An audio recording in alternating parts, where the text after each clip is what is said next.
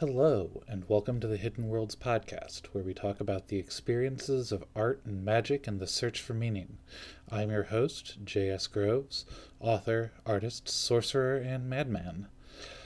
This week we are talking to Margaret Braet, a bench jeweler, wax carver, lapidary, and all-around mad genius. I worked with Margaret at Vulcan's Forge for my first 2 years before she went on in search of adventure elsewhere, and I'm really excited to be able to talk to her more about her art and passion. Before we get started, though, I do need to apologize to one and all because this episode is coming out far, far later than I wanted or anticipated. October got away from me. So did November. This was supposed to come out before Thanksgiving, specifically, due to some references to the holiday in the interview. But that didn't happen. So I'm sorry, my bad, and I will do better to release content more consistently in the future. With that out of the way, then, let us proceed to the show with Margaret Braet, Mad Genius. Margaret, welcome to the show. Thank you. Tell me a little bit about yourself. How did you get started in jewelry? Do you have any other arts that I don't know about? Everything. If there's an art supply, I've tried it. I was one of those people that when I was tiny, a little bitty kid, my mom would say, here's a pencil and paper, here's crayons, go play. And I would disappear. I would create my own little world, and I would create my own animals, my own things. And so when people joke, it's sure I live in my own world, but it's okay, everybody knows me there. It's because I literally created my own worlds. So I've done painting, I've done sketching, I've done ceramics, I've done glass. I play in all of it. I settled to jewelry, though, because I went with one of my friends and her mother one day. We were going to the grocery store, and we got halfway to the grocery store. My friend's mom looked up in the rearview mirror and goes, "Oh, I don't have my earrings on, oh my God." And we literally turned around and went back home because she had to get her earrings. She felt naked. And so when we got back to their house, I was like, "Okay, so what can you tell me about the painting in your hallway?" And she goes, "Well, what painting in my hallway?" I says, "The one you walk past at least 15, 20 times a day. What do you know about it?" She goes, "It looked good on the wall." Okay. And then I thought about like graphics work. And I thought, okay, so you do a graphic and it shows up in your mail and you look at it and so-and-so's having a sale and you throw it in the garbage. Not what I want to do either. So I thought, I want to make the pieces that people will turn around and drive back home for. I want the, oh my God, I'm naked. I want the pieces that nobody fights over grandma's painting, but they will fight over her rings. I said, that's what I want to do. That's my art. That's awesome. That makes a lot of sense. I have at times justified my decision to stay in jewelry when possibly fleeing to another industry might serve me better, as but there's always going to be a need to size a ring. Absolutely. People are always going to want their chains fixed. They always want their earrings fixed. They are always going to want new jewelry with which to say I love you or I'm sorry. Well, that's how they express themselves. Yeah. They wear something that says who they are. Mm-hmm. We wear our clothes to define who we are. We wear our jewelry to accessorize our clothes to define who we are. Yeah. Jewelry, costume, body modification, core to human as long as we go back. We ornament ourselves. We look in the pool of water, the mirror, and we go, I can do better than that. So let's put some earrings on it, or whatever. And that's what we do. So that I hadn't quite thought about it that way. Like, people will turn around and drive miles back for a piece of jewelry they forgot. Yeah. For just going to the store, let alone going to an event. As if because nobody's going to know. You don't have your earrings on. Who's going to know? I mean, nobody's going to go, oh my God, look at her. She doesn't have her earrings on. Oh, quick, get the newspaper. No, it's not a thing. But it's her personal view of herself was not to standard. It was not okay. And like I said, those are the pieces that you make that last forever. Yeah. So, having decided to make jewelry, how do you decide what jewelry to make? Oddly enough, the pieces that I make tend to reflect where I'm at in my life at my moment. And that seems weird, but when I got my divorce 14 years ago, 15 years ago, shortly before my divorce, I made a Kali design. And as I'm working on her, I was thinking of all the things that were going through my head, and I'm frustrated, and the subject matter sort of chooses me. Mm-hmm. And I sat down one day, I was like, okay, I'm gonna make a pendant. So I'm thinking, and all of a sudden I was like, I saw a modernistic Kali. So I saw a profile of a woman with a long tongue and a skull earring instead of a skull necklace, And she had kind of the spiked hair of flames, sort of, so she had like this little punk rock thing going on. And so I made her, and about a week later I was getting a divorce, and I was like, well, look at you, kind of manifesting. That is what we call a sign, yeah. Right. But more than that is it was like, it was almost, it kind of let me know where my headset was at. It let me know how I was feeling without even, like I said, sometimes they choose me. There's a story about a lady who's a poet, and she said that the poetry lives in the wind. And so what happens is, as it comes through the wind, if it touches you and you're a poet, you're going to sit down and write it down. But she said she found herself in the field one day working on her farm, and this poem rushed over her like this gust of wind. And she's like, oh my God. And she runs back to her house as fast as she can. By the time she got there, all she had was the last word of the poem. And she remembered, and she said she literally felt like she was pulling it backwards through the air. And then she wound up putting it down on paper. And sometimes that's how an inspiration is. It's like you'll get this flash, and you're like, why am I making this? And why this particular piece? And most of my designs, I like to create anthropomorphic creatures where they're human and an animal. And so I think about, what does that totem animal mean? Case in point is I have a design that I haven't made yet, but she's on the menu somewhere, of a woman who's a hermit crab. Because you see mermaids and stuff, but she's a little hermit crab. So I'm thinking, okay, so she's a crab. So crustacean, Cancerian people tend to be very home oriented. That's their fortress. So I kind of imagine she might have a subscription to Better Reefs and Tide Pools, and that she has her little shell. And I kind of imagine her with one human hand and one little pincer, and maybe she goes in the reefs and stuff, and she rearranges the coral. And she's like, okay, this is a little taller. I'll put a little anemone here, and she kind of. So that's who she would be as a creature. So it would touch someone who may or may not be a Cancerian by nature, but maybe who has a strong sense of home. Someone who prefers to decorate, or maybe they just like crabs. I don't know, but I see her in my head, and periodically I think I'm gonna get to her at some point. Right on. Right on. This is why I have this podcast. That is not how my brain works at all. And it fascinates me how different artists conceptualize different things. So much of my own work is like projects that I've had for so long, I can't remember where they came from. And there's things that spin off of them, but it... Oh, no, I have those too. I have those too. And just fascinating. So... you've talked about a little bit about drawing inspiration from where you're feeling in a moment, or the trying to a unique combination of things and trying to extrapolate out from there. You've also in some of our previous conversations talked about drawing inspiration from myths and legends and folklore. In particular, right now you're wearing one of your many dragon pieces. Yep. And I know that you have done a really amazing Gorgon design. Talk to me about that a little bit. How you find inspiration in stories.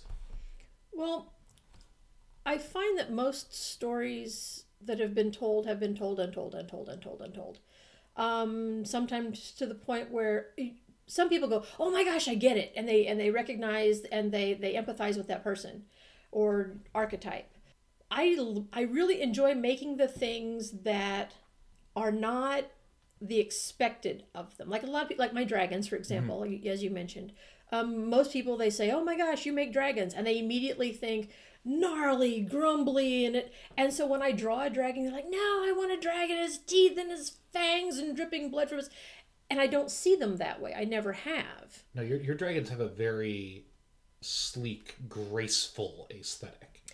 The reason, okay, my particular fascination for dragons comes from, I don't see them as monsters.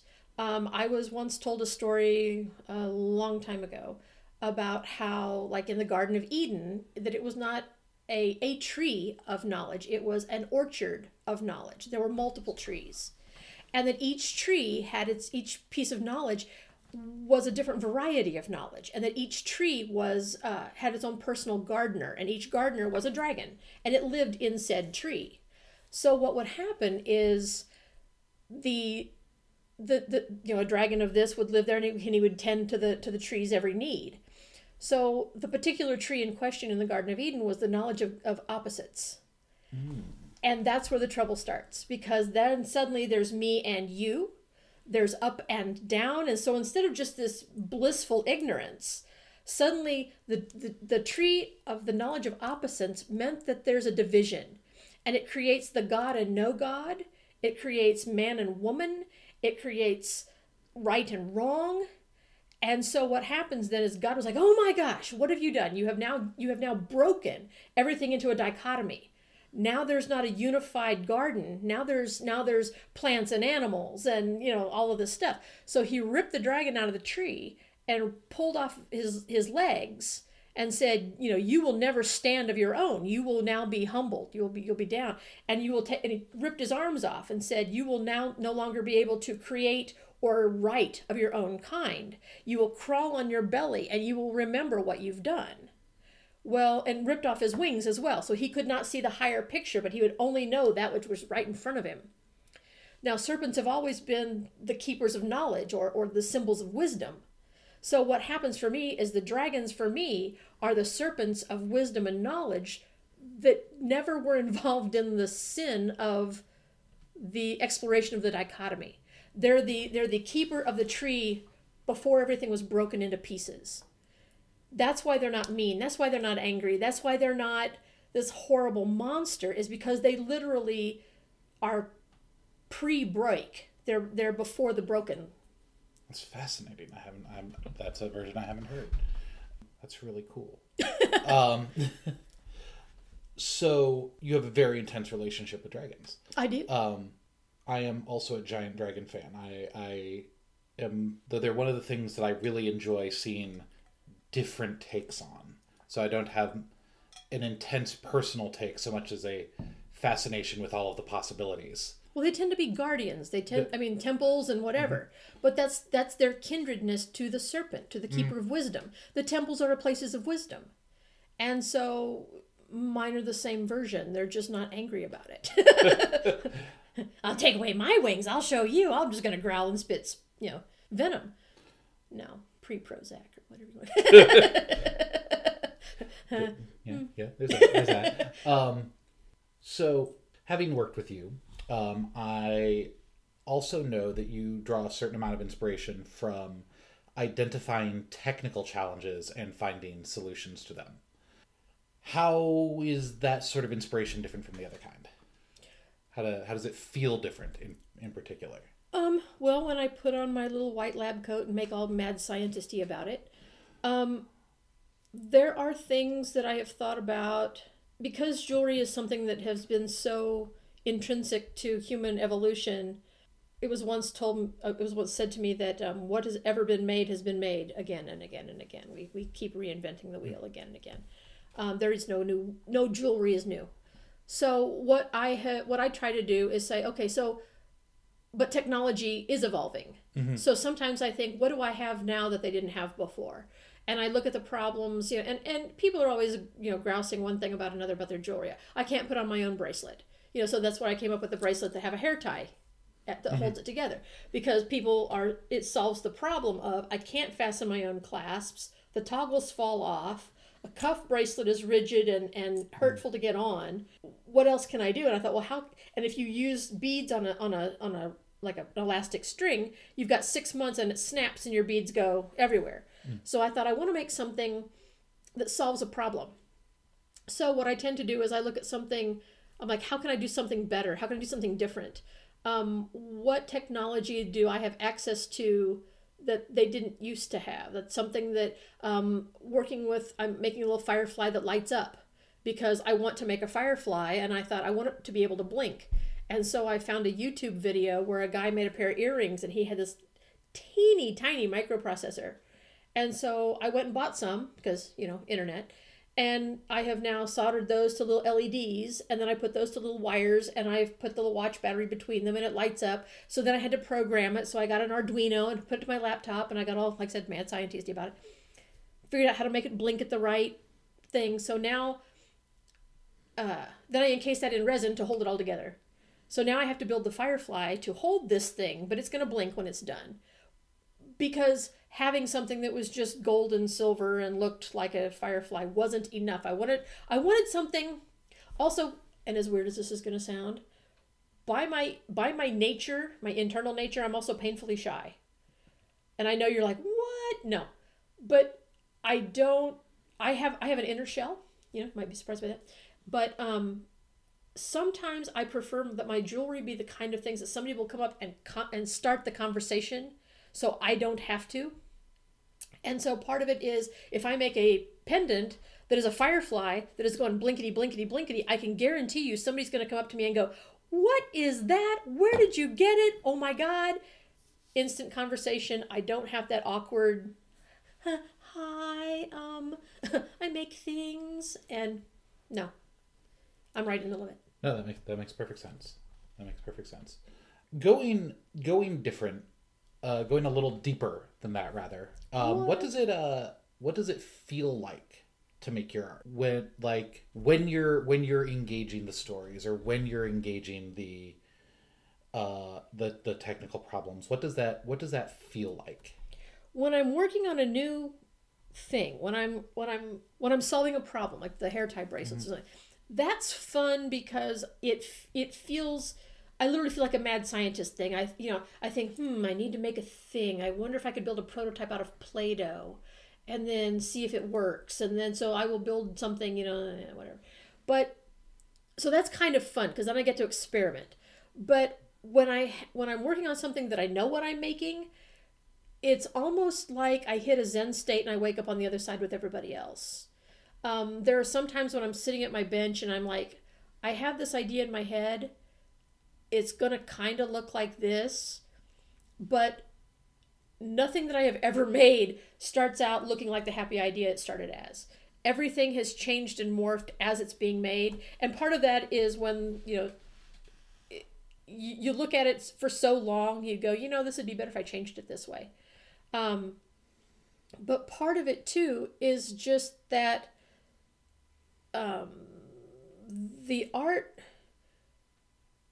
Some artists will tell you that art is not that we are more the vessels for art as a divinity. Mm-hmm. And sometimes that happens. Sometimes I sit down and I start working on something and all of a sudden I put it down and I get up the next day because time changes. I sit down at the bench and I'm like, okay, I've got an hour between here and the next appointment or whatever. And I'll sit down at my bench for an hour and I will start working on something and I look up and it's been 2 hours. And I mean, honest to goodness, it's like I just sat down and boom, it's 2 hours. It's like somehow time has folded up and gone into a pocket somewhere. So there are moments when I just hit the Zen state that where whatever I'm creating is creating itself and my hands are just in the way. And and I'm watching it kind of evolve. I'm like, oh, well, look at that. Hey, that worked kind of nice, or that looks better than I expected, or it'll open a new problem. I'm like, okay, well, if I put that there, then where is this going to go? So I never really know how they're going to turn out until they're done. Do different mediums feel different? Does doing wax feel different from shaping metal or stone? Yes. Yes. Wax for me wax is very forgiving. If you break off a piece of wax, you melt another one back on. It's okay. Metal is a little tougher because depending on what happened to it along the way, you have to rebuild and sand and file on it. And sometimes the cleanup is more frustrating than whatever happened in the first place.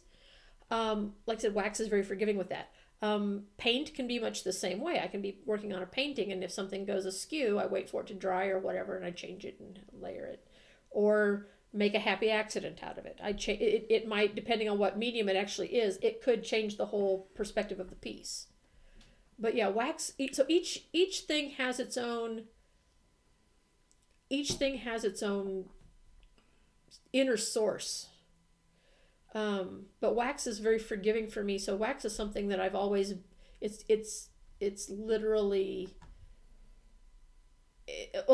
like in clay, as you're building and you can move it and push it and pull it to do whatever. Mm-hmm. Wax is kind of that same way. It's just a little more rigid at the moment. Mm-hmm. If that makes sense. Yeah. So you're able, okay, I'm a Gemini. So this allows you to make your modifications in a shorter amount of time. Mm-hmm. Metal, you're like, okay, I'm gonna, carve this piece, this piece of metal, and you're carving and you're sanding and you're shaping, and something goes askew, and it's kind of a do-over, or you have to melt a new, okay, it's a do-over. Wax, it's not. And so if I can be in the middle of something and go, oh, I'm gonna put the legs over here, I can go zip, zip, cut, cut, move, move, melt, ta-da, legs are over here. Not a do-over. So it's easier to adapt to the mood at the moment. I'm going to go with that. It makes a lot of sense.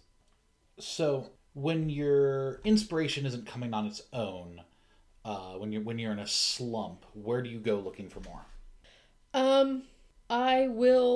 I tend to go rock shopping, because sometimes I will find a stone that, even if I just look at them online, I might go to Etsy or eBay or whatever and just look at different rocks. And I might see one that has a specific shade of green. And I'm like, oh, that looks like the new leaf green, like maybe something that's just sprouting. And then that draws me to like maybe a new life, maybe a fairy sprouting from a folded petal, and so I do those kinds of things. Or I'll go to the park and I'll walk around. I might see something that the way the sun hits a specific item and it creates a shadow. I'm rarely ever actually at a slump. If I find myself, now there are moments when I sit down on my bench and I go, okay, none of this is going to come out right. And you just know it. If anything I touch, I will screw it up right now. The anti-Midas day. Yes, yes. This is one of those days. And you know it because you sit down and you pick up a tool, and a tool that normally you just pick it up and it fits in your hand. And one day you pick it up and you cannot for the life of you put it in your left hand, you put it in your right hand, you put it back in your left hand, and I'm left-handed, so that's a thing. And then you're like, no, wait a minute. Do I use a file with my left hand or my right hand? Because normally left-handed, but what if I'm doing it this way? And I'm like, okay, it's time to put it down because I literally cannot pick it up. So I might decide to, okay, if it's not a wax day, do I go to the basement and what? Maybe I'll solder some jump rings. Maybe I'll do, just do something that's useful, but I want to say menial, something that I can use in my art without something that's going to be integral. That's not the art itself. I want to call it a supporting actor. Yeah. I talked about that a little bit with John Lenz in my previous interview. On days when there's no words, you can still edit. Yes. When you can't make the paint do what you want, stretch canvas. Right. Clean the workshop. There's always something useful. There's something you could do to interact with your tools and not fully disengage. Right. So you keep that connected to it, and you feel like you've still accomplished something because it's got to be done anyways. You've got to stretch canvas. You got to do, all those things. So that's what I do too. What are you working on right now that is the most exciting to you? What am I working on that's the most exciting to me right now? Right now, I am working on some of my new bracelets that I'm making different silhouettes for. Because the bracelets that I've made heretofore have been just kind of an oval shape, an oval silhouette. And I have I've got a few now, that are more rectangular in silhouette. Mm-hmm. And I have one that it comes up the side and then it's got like little dragony wings off the side, because dragons, because why not? So the sides of it are more kind of little dragony wings. And so I'm now working on what the top part is going to be and whether it's actually going to be a dragon or not. The second thing, also because as a Gemini, multiple pieces at a time, I have a piece that I've been working on for a while that is now chewing on my brains again to get back to it, of a crow that has gears and wings attached to the gears. and the concept of it is the flightless will create their own wings. They will build their own wings. Oh, nice. I remember watching you work on the gears. Yeah. On the technical problem of them. So. Yeah. What I'm working on now is I'm trying to decide, and I'm having trouble deciding because the animal itself has there's the wings are attached to a gear, the lower wings are attached to a gear, the tail's attached to a gear. So my quandary at the moment is, should each gear match its opposite, or should it not match its opposite? Because if he's building his own wings, my first inclination is that each gear will be different, because where do you go that you get all 4 of your wings at one time? You have to build them from what you have available. So there's part of me that says that each gear should be different, but then there's part of me that says for continuity, at least they should match left to right, whatever. So I'm kind of in a spot right now where I just can't decide. So I've stared at him for a while, and then I put him away, and then I get him back out and stare at him for a while, and then I put, like that happens. Because it does. Yeah. It took me 10 years to write the first novel. I don't criticize people for being slow. Yeah, I mean, it happens. So for our listeners, I'm looking at a photo of the bird in question. The wax positive of the bird in question, and that is stunning. Except now what isn't in the photo is now he has a little, like a strap that goes across his upper back where he would be strapping his wings to his body. But I like to make pieces like, because you don't always feel like you're capable of something. Mm-hmm. And so I've made fairies that are reaching for butterflies, and it's the idea that you're reaching for something that you already possess. Just look. Yeah, so the jewelry you make is so much more figurative than I see anybody else making in this century. Thank you. Well, Art Nouveau. Yeah, Art Nouveau. They did a lot like that. Thematically, you saw more people. Yes. But like I don't know that I've seen much of anybody doing that. Maybe I'm just looking in the wrong places, but it's really Stein. Well, thank you. No, I appreciate that. Any other current or upcoming projects that you would like to tell my listeners about? No, because I have to shut my website down for the new job that I'm taking. So, for the record, I am not selling any of my work. But yay, non-compete contracts. Yeah. So, but what that does mean is, yay, I'm going to continue to create on my own, because they are not going to be able to take away my heart, soul, hands. Yeah. And they're not, so which I say, once I get off the clock, they can deal with what they deal with. So what this means is, you can check with my work history, nothing lasts forever. So,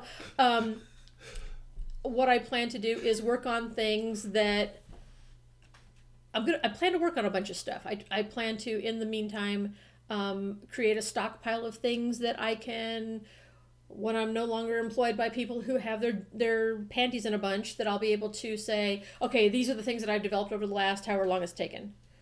And, which, like I said, who knows how long that's going to be. It's going to afford me to make some changes in my world, but I'm still going to be me. So I'm not, I'm still going to do what I do. Compete, non-compete, whatever, it's a thing. Yeah. So no, I'm not working on anything, except everything. Word. On the DL. Shh, no. No, I'm just making for me, which is really part of that too, is it means that I get to prototype everything. Yeah. It means, which I really enjoy doing too. Like there is a artistic freedom that comes from being a shut-in.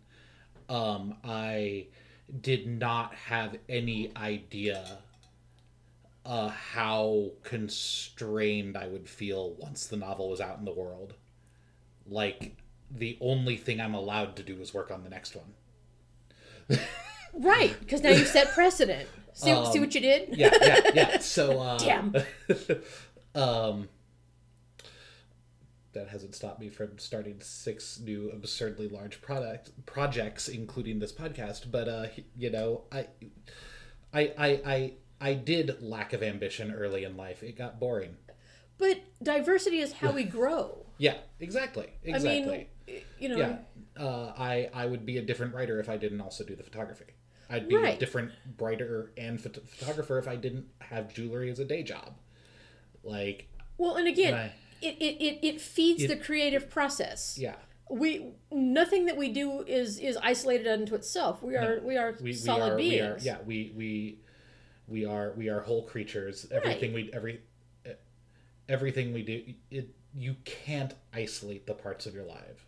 No. Your lives. And everything that I've made is fed onto the next thing that I've made. I got into glass, and when I started playing with glass, I wound up, and I hate glass. I really do. It's like, ew, it's touching me. But at the same time, I found that I could do things with it. So it became useful. But I used cake decorating techniques with it. I used stuff that I had learned with the wax carving. So of course, one thing feeds into the next. There's no, that's how we evolve. That's how we grow. So yeah. Yeah. Is there anything that you'd like to talk about as far as art writ large, or your art personally, before we move on to the final question of the? No, I mean, I'm interested in what everybody's doing. I think that we're at a spot now where we can share and learn and grow. Some people find that very frustrating because it's like, oh my God, what, somebody steals my design. It's like, if somebody can steal your design, you're not doing it right. That's a much greater concern for people in certain strictly visual media. Right. Right. And you have to be able to build what you're, for us as jewelry people, we have to be able to build it. You can see it. Mm-hmm. But and people, oh yeah, I can make one of those. It's like, good luck. I'll see you next week. When you come in and go, oh no, it's like, oh honey, how did the Sculpey go? Not so good. Nice. And I love Sculpey too. I'm not saying I hate Sculpey. No, I love Sculpey. Sculpey has a place. It's awesome. But really want to fuck around with precious metal clay one of these days. That's awesome too. The problem with precious metal clay, because when you start to work with it, it will stick to your everythings. It will stick to your fingers. It will stick to your tools. It will stick to, because it's really, but the beautiful part of it is once it gets kind of dry, you can go in and re-detail it, and you can sand it, and it's amazing. It's amazing. I've gotten to play with it several times. Back in the early, when it first came out, it was so sticky it was almost unworkable. You almost had to let it get somewhat dry to play with it, and then it would crack. But now they've got formulas of it that are a little more different. They're a little more easy to play with. And like I said, there's one gentleman, I've seen his stuff on Facebook sometimes in some of the groups that I belong to. And he does these amazing pieces with these leaves and these tendrils and these vines. And then he'll go in, and once he lays all the pieces, and then he'll go and like scratch extra details in that you really couldn't get when it was wet. Mm-hmm. But once it's dry, it's, then you're carving, and then it's I love it. Anyways, yes. Awesome. It's fabulous. You must try. Yes. Must try. Copper. Start with the copper. It's less expensive than the silver.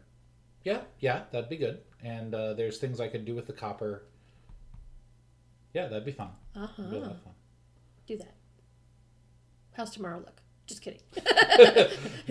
Tomorrow is booked. But, I see. And as we approach the day which we will not speak of, No. I'm doing more and more things for other people and less for me. The day of which we shall not speak of, I have to endure the music of that. Yeah. Yes. I have found that it is now on hold music for various things. And so I hit the, hey, yes, let me transfer you to another department. It's like, jingle, Can't we at least wait for the fucking turkey day? I know, right? Once I come out of my tryptophan coma, then we'll talk about all this nonsense. But no. At least then it's ritually appropriate, even if I still personally hate it. But you know what's weird is we have completely skipped over the day of being grateful. Yeah. We're skipping over the day where we appreciate all of the shit that we think we need on the other day that we're going to come up on. We're like, oh, I'm so thankful that I need a new TV. No, you don't.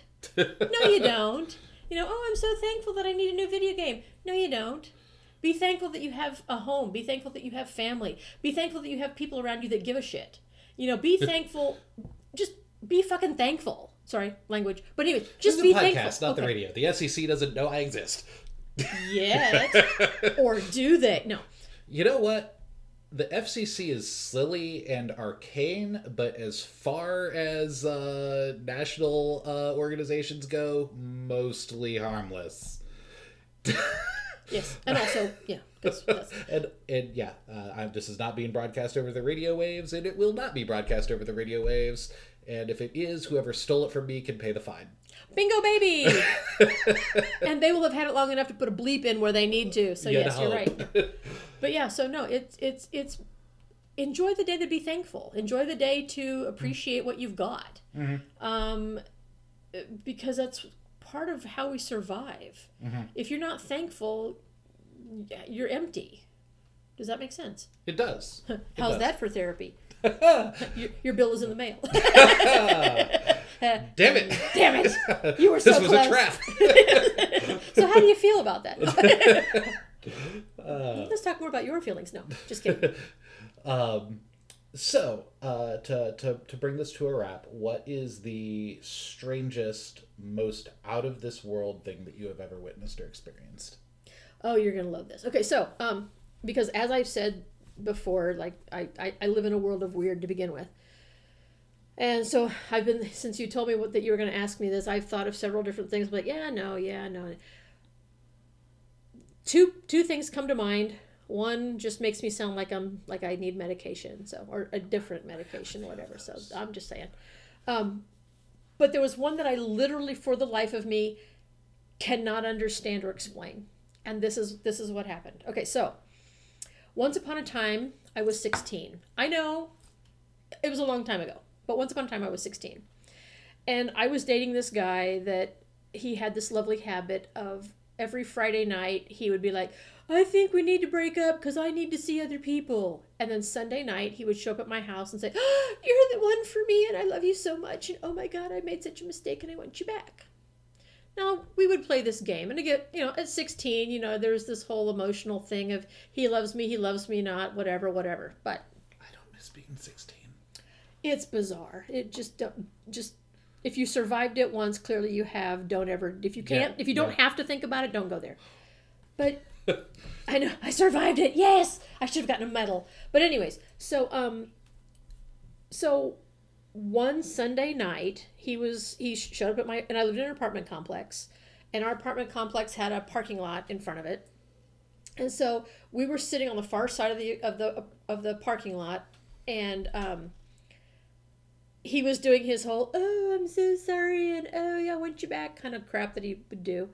And this had been, a couple months, this has been going on. So this was not a new dance. This was not a new thing. I knew what he was doing. He'd show up and, he was the most, so sad. He'd cry and, And I was like, every week, what are you doing? His car was one of those big land boats. So it had the bench seats. And so as we're sitting there, and so he's all in tears because I'm telling him that this is bullshit. I don't want to play this game anymore. So he has the heels of his hands, he has the heels of his palms in his eye sockets, and he's leaned over the steering wheel. And I'm sitting on, on the front seat, on the bench seat, next to him, whatever. And so I'm kind of sitting sideways because I'm trying to talk to this person. Mm-hmm. And so he's all hunkered over, and he's doing oh, you're the greatest thing in the world. And I'm like, okay, yeah, whatever. And yet here we are again. So as we're sitting there, and I, at this point, I'm just staring at him because I don't even know what to say anymore. And he's crying and, whatever. And I glance over the back of the car, and I see a light behind the car. And at my first glance, I thought, because back in the day, I'm just not going to say how long ago, but 1970, and that was 70-something, which I'm not going to specify, but it was 70-something. The police cars, they have the little searchlights, right? Mm-hmm. So I'm thinking, I see this light, and I thought, so in my head, I'm like, okay, somebody in the apartment complex was like, okay, there's two teenagers in a car out in the parking lot and they're having a fight or whatever, and somebody needs to get out there and, break it up. So in my moment, I look behind the thing and I see this light, and I think it's a police searchlight.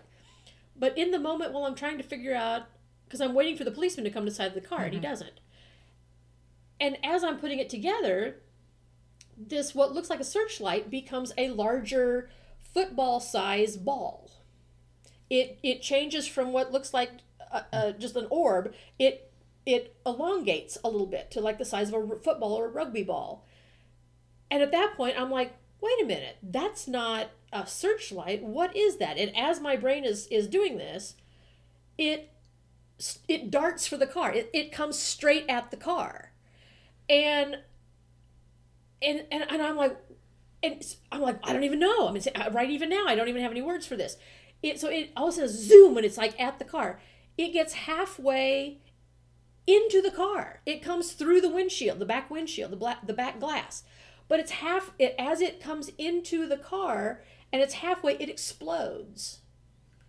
And I mean, the car jumped, boom, and blinding white light everywhere.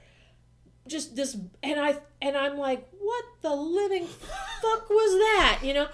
Because at first I was like, I mean, within the span of 3 to 5 seconds, it goes from police to what the fuck to boom.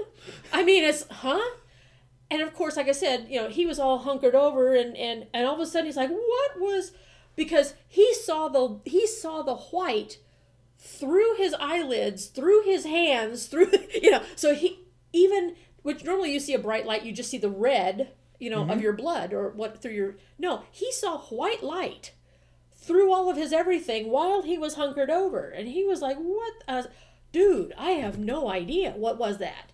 And like I said, the car jumped and then kind of, as it resettled back on its shocks, but it was out, and there wasn't any.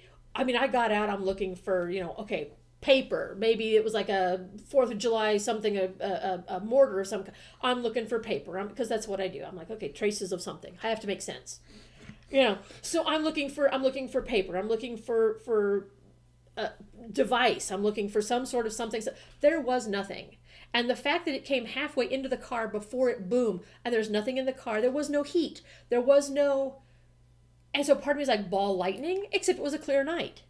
So I'm like, okay, so there's no storm.